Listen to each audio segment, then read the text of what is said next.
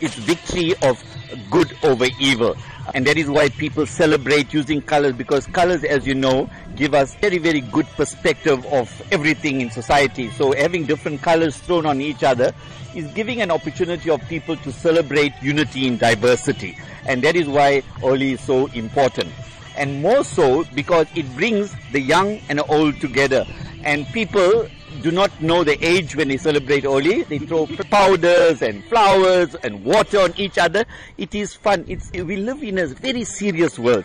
Everything is so serious. Business, work, school, everything.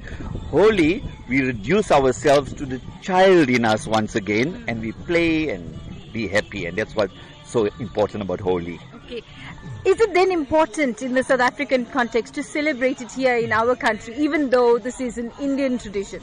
Yes, because we must look far beyond the Hindu mythological meanings and look at the positive traits of Holi, where we live in a diverse cultural and religious and linguistic society in South Africa, and we all living in pockets, we're living in silos. We need to break those silos, come together and celebrate, and that is why the Colors Festival, which is not Holi, but it is a very Western introduction to South Africa and other parts of the world, should be embraced for all what it's doing for bringing people together.